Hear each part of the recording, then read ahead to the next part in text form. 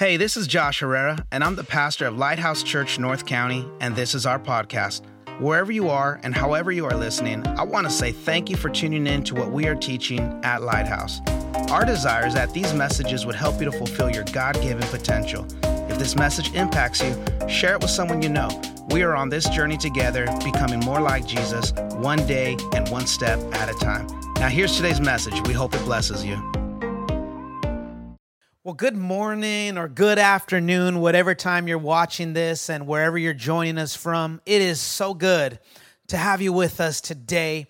My name is Josh, and alongside my wife, Joanna, we have the privilege of pastoring Lighthouse Church North County as its campus pastors. And wasn't worship phenomenal? I hope it blessed you as much as it blessed me.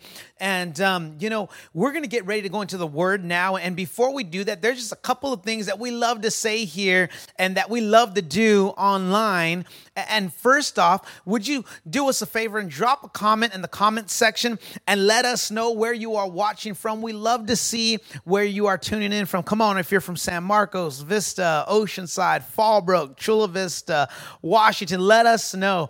It's always a joy to see who is tuning in and who is receiving. And the second thing that I'm going to ask you to do right now before we get into this message is to share the link and share the love. So hit that share button on Facebook. Let them know that we're getting ready to jump into the sermon. If you're watching via YouTube, share that link out with someone and let them know we got a message coming to you, and you'll never know how they can be impacted through the Word. All righty, y'all ready? Let's go now into the Gospel according to St. Mark. We're going to be in the book of Mark, chapter 5, beginning at the 25th verse. We have been in this series called Above All. And in this series, we have been looking at all of the different miracles that Jesus performed while he was here on earth. And we're doing this because we want to learn more about Jesus, because when we see what he's done, we get to know better, we get to learn and know who he is. So when we've seen what he's done, we know who he is. And so we're going to unpack now another story here in Mark chapter 5, verse 25. And it reads as follows. And there was a woman in the crowd who had a hemorrhage for 12 years. She had suffered a great deal from many doctors through the years and had spent everything she had to pay them, but she had not gotten better. In fact, she got worse. She had heard about Jesus, so she came up behind him through the crowd and touched the fringe of his robe. For she thought to herself, if I can just touch his clothing, I will be healed. There's other translations where it says, if I could just touch the hem of his garment, I know that I will be made whole. Verse 29. Immediately the bleeding stopped and she could feel that she had been healed. Jesus realized at once that healing power had gone out from him. So he turned around in the crowd and asked, who touched my clothes? His disciples said to him, all of this crowd is pressing around you. How can you ask who touched me? There were so many people, disciples couldn't even fathom him being able to isolate a single touch. There must have been people touching him, touching his shoulders, touching his arm. Lots of people just wanting to touch the master and the rabbi, Jesus. And verse 32 says, but he kept on looking around to see who had done it. Then the frightened woman, trembling at the realization of what had happened to her, came and fell down at his feet and told him what she had done. And he said to her, daughter, your faith has made you well. Go in peace. You have been healed. And in other versions, it says, your suffering is over. For the next few moments, I want to talk to you on this thought. I am not done with you. I am not done with you. Can we pray one more time together? Father, we thank you for this moment that we share. We're thankful, Lord God, for everyone that is tuned in to watch this message. Father, I pray that you speak to us. Father, I pray that you would, through your word, just show yourself to us. Just give us something fresh that we can hang on to in this moments together, Father, as we now turn into what you are saying. Father, I pray for open hearts and open minds and open ears. Lord God, help us to be attentive to what you're saying in this moment. We thank you. In Jesus' name we pray. Amen and amen. I am not done with you. We are living in a great cultural moment right now. I don't know if you knew that. I don't know if you've heard that before, but we are living through a great cultural moment. It has been over a century, over 100 years since we have had to live through a global pandemic. Coronavirus isn't the first pandemic that's hit this world, but it is the first one that we've had to live through in over 100 years. And we have been in lockdown quarantine mode since March. It's been easing up, and you see cases surging, and people are going back to their homes. And so this is a moment in time that I think we're going to remember for decades, if not centuries, after the time that we're living through right now. Now, if you would couple that with some things that we've seen in the last few weeks, you have seen America protesting. As a matter of fact, you've seen the world protesting after the death of George Floyd, and now you're beginning to see this reignition, if you will. There's this igniting over racial divide, and there's this cry for justice that's layered on top of this pandemic. And so when we say we are living through a great cultural moment, I want you to understand it's not just the pandemic, but it is this worldwide, it is this global cry out for justice, that crying out for Black lives, that they matter, and just that statement in of itself incites so many feelings in so many people. But the thing about great cultural moments is this: there are markers in great cultural moments. There are events in great cultural moments. There's language that comes out of great cultural moments that stick with us. And one such phrase in this cultural moment is this: the cancel culture. How many know what I'm talking about when I say the cancel culture? The cancel culture is something that has reemerged in this cultural moment, and we're hearing it talked about a lot lately, cancel culture. And if you don't know what cancel culture is, let me read to you the definition of what cancel culture is. It is a form of boycott in which an individual who has shared a questionable or controversial opinion or has had behavior in the past that is perceived to be offensive recorded on social media, and therefore they are canceled. They are ostracized, shunned by former friends, followers, and supporters alike.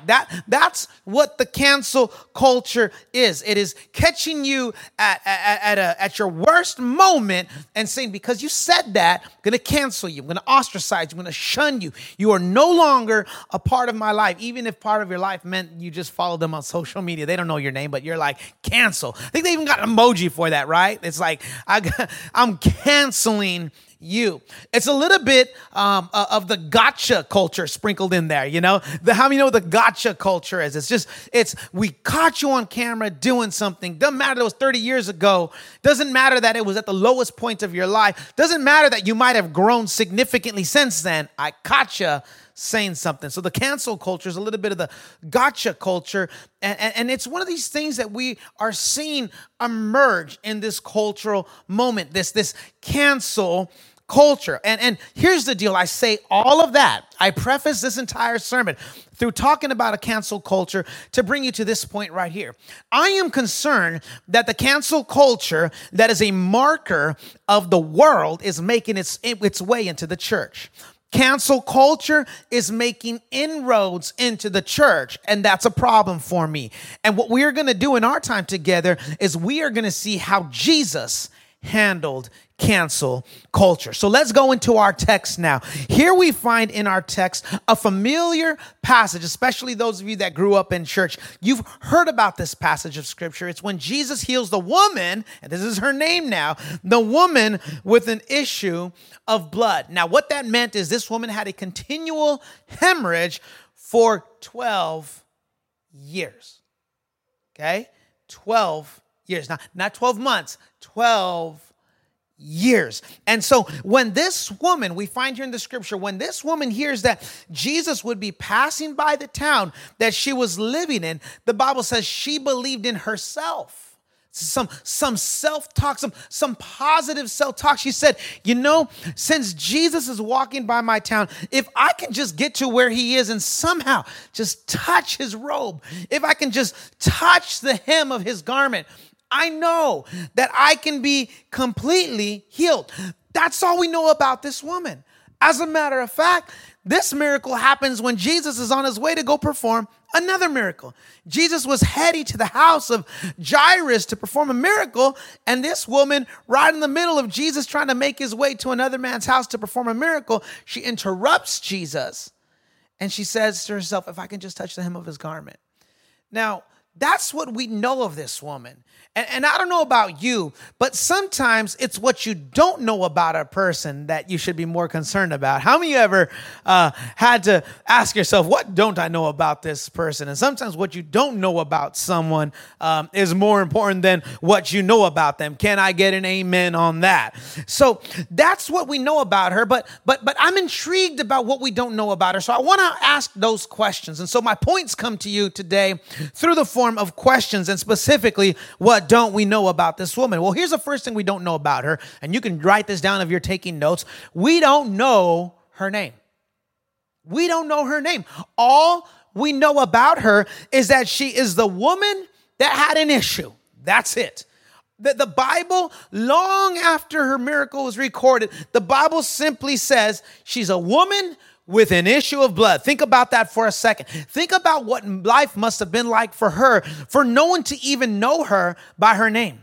They didn't even, the Bible doesn't record a name for her because it was that insignificant. Think about that for a second. Your name, your identity, that identity that's put on you when you are born into this world. And if you're, hopefully your parents put a lot of good thought into your name and you got a name that you're proud of. But this woman, no matter how proud she was of her name, nobody knows her by her name. They only know her by her issue. Think about that for a second. Imagine it's the first year that she's dealing with this issue. If anyone sees her, they say, oh, there goes that woman. She's that woman with the issue. We don't talk to that woman because she's got that issue. We don't allow that woman to come out and associate with us because she's got that issue. So this woman, she does not have any friends because she's got an issue. And so great is this issue. Now, I want you to catch this. So great is this issue that even after Jesus healed her, none of the writers of the Bible even took the time to figure out what her name was. She's forever recorded as simply the woman with an issue. Now, let me tell you, I've got my own set of issues. And before you look at me cross-eyed, you got your issues too. Listen, we've all got our issues. I had a boss at my previous job, and he would always say this. He'd say, Josh, everyone's crazy. Some people are just crazier than the others. Don't say amen too loudly because that crazier person might be sitting right next to you. And if they're at home with you, I'm praying for you in Jesus' name. But seriously, the severity of her situation was this. It's not just that she had an issue, but her issue had her. It's not just that she had an issue, but her issue had her.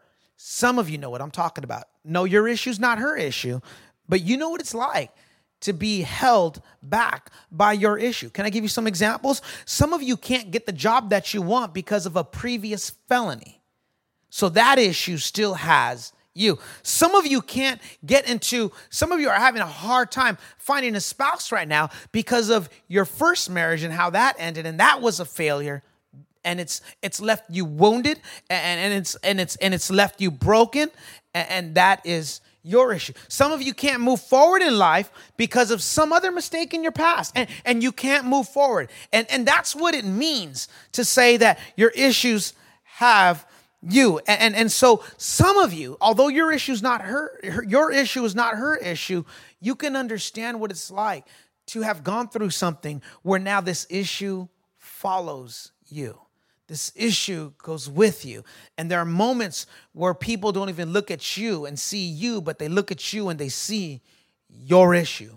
You can relate to her. Now, before I give you a message of hope, I got to peel back a little deeper, and we got to go a little more into what we don't know about this woman. Here's the second thing that I want you to write down. This woman had been canceled. This woman had been canceled. Here's the reason why. Not only do we not know her name, which was our first point, but here's the second thing. We don't even know where her husband is. Where is her husband? And here's one thing that I need to explain to you through Jewish culture and through Jewish law. At this time in the scripture, whenever a woman was hemorrhaging blood, she was supposed to be put in the back side of the house and not be allowed to be with anyone, including her husband. She was to be put away, if you will, until the bleeding stopped. Now, this woman did not stop bleeding for 12 years. So this entire time, she's considered unclean. Now, she certainly didn't know it would be this long, but imagine, if you will, her husband. It's been a year now, and she hasn't stopped hemorrhaging. He's probably frustrated. Now we get to 5 years, and she hasn't stopped hemorrhaging. He's probably losing hope. And then we get to 10 years, and this is my speculation, where the husband says, I'm out. So she's now been canceled by her husband because he's nowhere to be found. Her husband basically had to make a decision. Do I choose my wife, or do I choose my devotion to my faith? And my faith says I can't associate. I can't even be in the same room with my wife. And that marriage didn't survive. And eventually her husband had to tell her, I'm sorry, but I'm gone. And so she had been canceled by her husband. But here's to put some more pain on top of that pain. We don't know her name. Husband's gone. But here's what else we hear about her and what we read about her. This woman, through the course of 12 years, the Bible says she spent everything she had trying to get better. I mean, by the time it was over, she didn't have 2 pennies that she could rub together. She had spent everything. And now look, no matter how altruistic any doctor would be, you ain't got no money, you ain't get no treatment. And so eventually when the money runs out, not only is she canceled by her husband, but now she's canceled by the doctors. When the money ran out, the doctors canceled out this woman. And the Bible says this: after she had spent all her money, not only did she not get better, she actually got worse. And so now, having said all that, this is where we find this woman when Jesus is walking by her in the town on that day. Now maybe you understand her desperation. They don't know my name. They only know me by my issue. My husband, he's gone. As far as medical help, I've exhausted all that. I have no other options, but if I could just get to Jesus. And the hope that we have in Jesus is simply this. And I want you to write this down, and then I want you to circle it, and then I want you to highlight it, and then I want you to yell it. I want you to say, we do not serve a God who cancels people. We do not serve a God who cancels people. We do not serve a God who has bought into cancel culture. Let me tell you something about the God that we serve. There was a man in the Bible whose name was Jacob. Jacob was a deceitful man. Jacob was a liar. Jacob deceived his father. He deceived his brother. He would deceive anyone that he could deceive. That's who Jacob was. But God did not cancel Jacob, even though Jacob had a lot of mistakes and a lot of issues that he needed to work through. The Bible says that God changed his name from Jacob to Israel, which means power with God, to give him a brand new identity. God did not cancel Jacob. Let me talk to you about a woman named Rahab. Rahab was a prostitute who lived in Jericho. And the Bible records that when Joshua and Caleb came to spy on the city of Jericho, it was Rahab, this prostitute woman, that came to their side and helped them. And when God rained down the fury of heaven on that city, God did not cancel Rahab, but he spared her and he spared her family because God did not cancel Rahab. Let me talk to you a little bit about David, King David. You see, King David, though he was a man after God's own heart, he had his own issues. You see, he committed adultery. He set up the murder of Bathsheba's husband. David was not a flawless man. David was a man who made many mistakes, and yet in all of that, God did not cancel David. Can I talk about Paul for just a moment? Before Paul was the apostle to the Gentiles, Paul was a Pharisee, and his name was Saul, and he would go from town to town and arrest the Jesus followers and put them in prison. Many of them would then be martyred as a result of simply being a Jesus follower. But Jesus did not cancel, and God did not cancel Saul,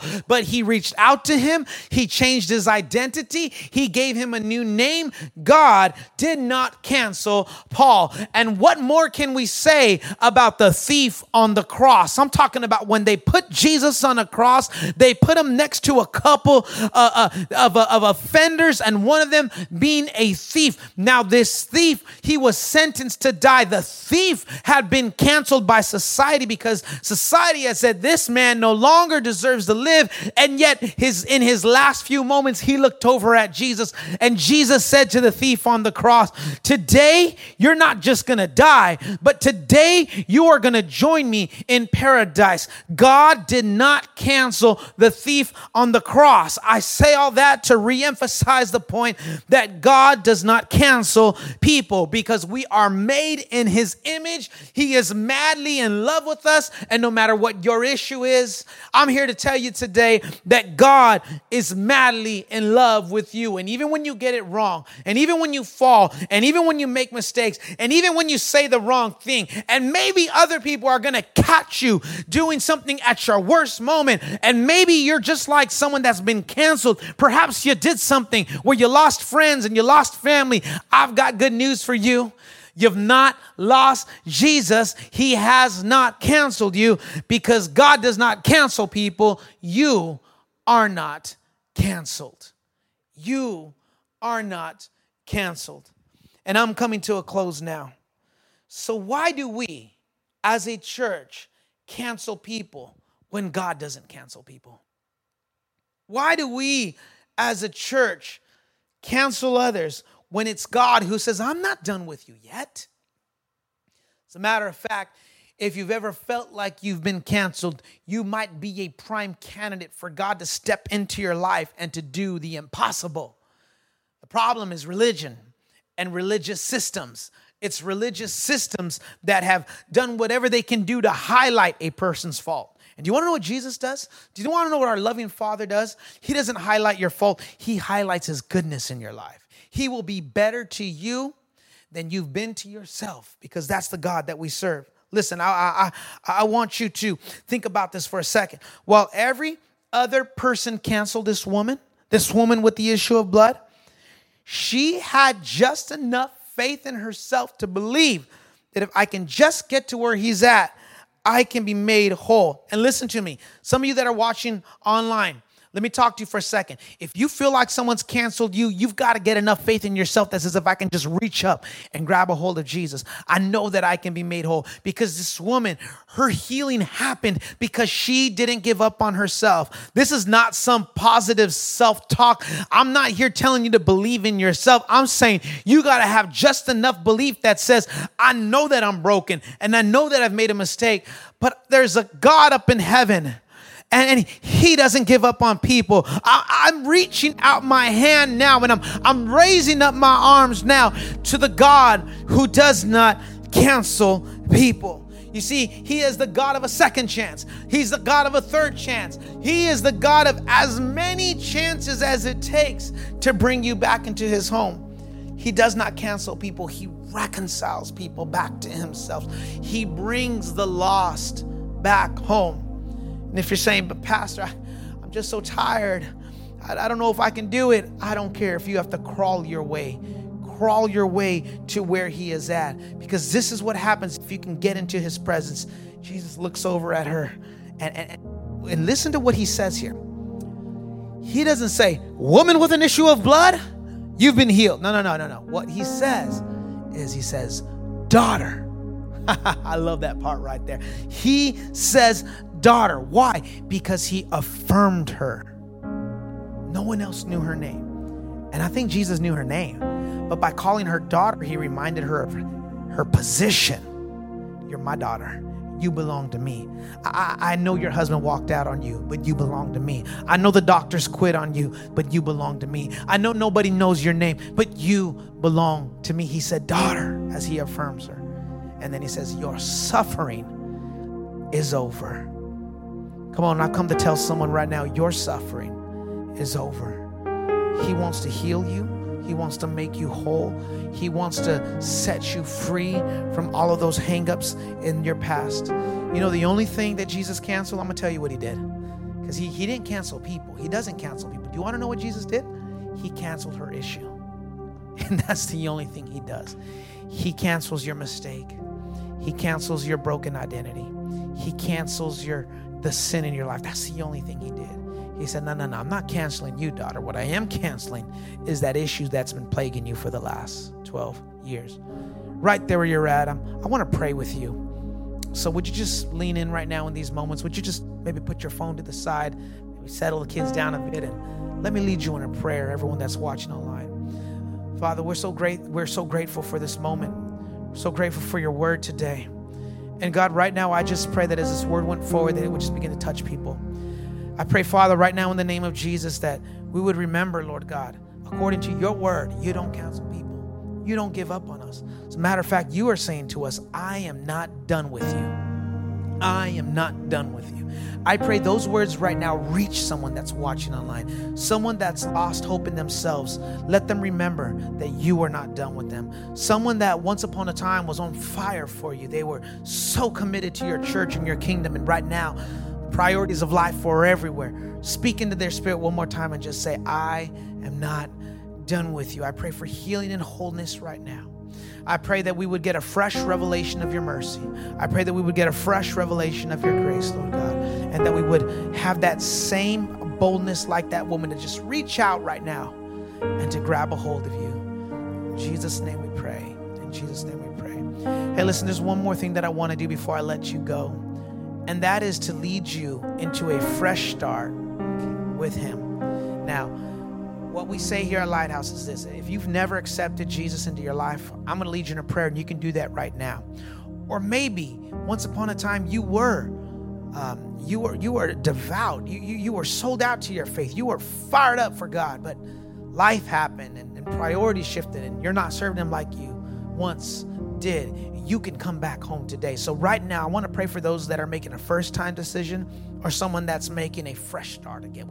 We're gonna give this another shot. If that's you and you'd like to receive Christ for the first time, or if you'd like to receive him again, I want to pray with you one more time, and then I'm going to dismiss you. Just pray this prayer with me if you're receiving Christ again. Father, I thank you for the sacrifice of your son. I thank you, God, for making forgiveness available for me right now. Right now, Father, I receive your forgiveness. Right now, I call out to you, admitting, Father, that I am a sinner, but I am saved by your grace. I right now, Father, renounce my past, renounce my sin, renounce those things that have occupied me and turned my attention from you. And I put them to the side, Father, and I receive you into my life. I receive your son. I receive, Lord God, every good and perfect promise that you have for my life. And today, Father, I make a fresh start. I make a commitment to you. I'm accepting you as Lord and Savior of my life and devoting myself to be a Jesus follower from this day forward. In Jesus' name we pray. Amen. If this message has blessed your life, I want to encourage you to share this message with others, or go online to our website and consider making a donation so that we can continue bringing you content just like today's message. God bless you.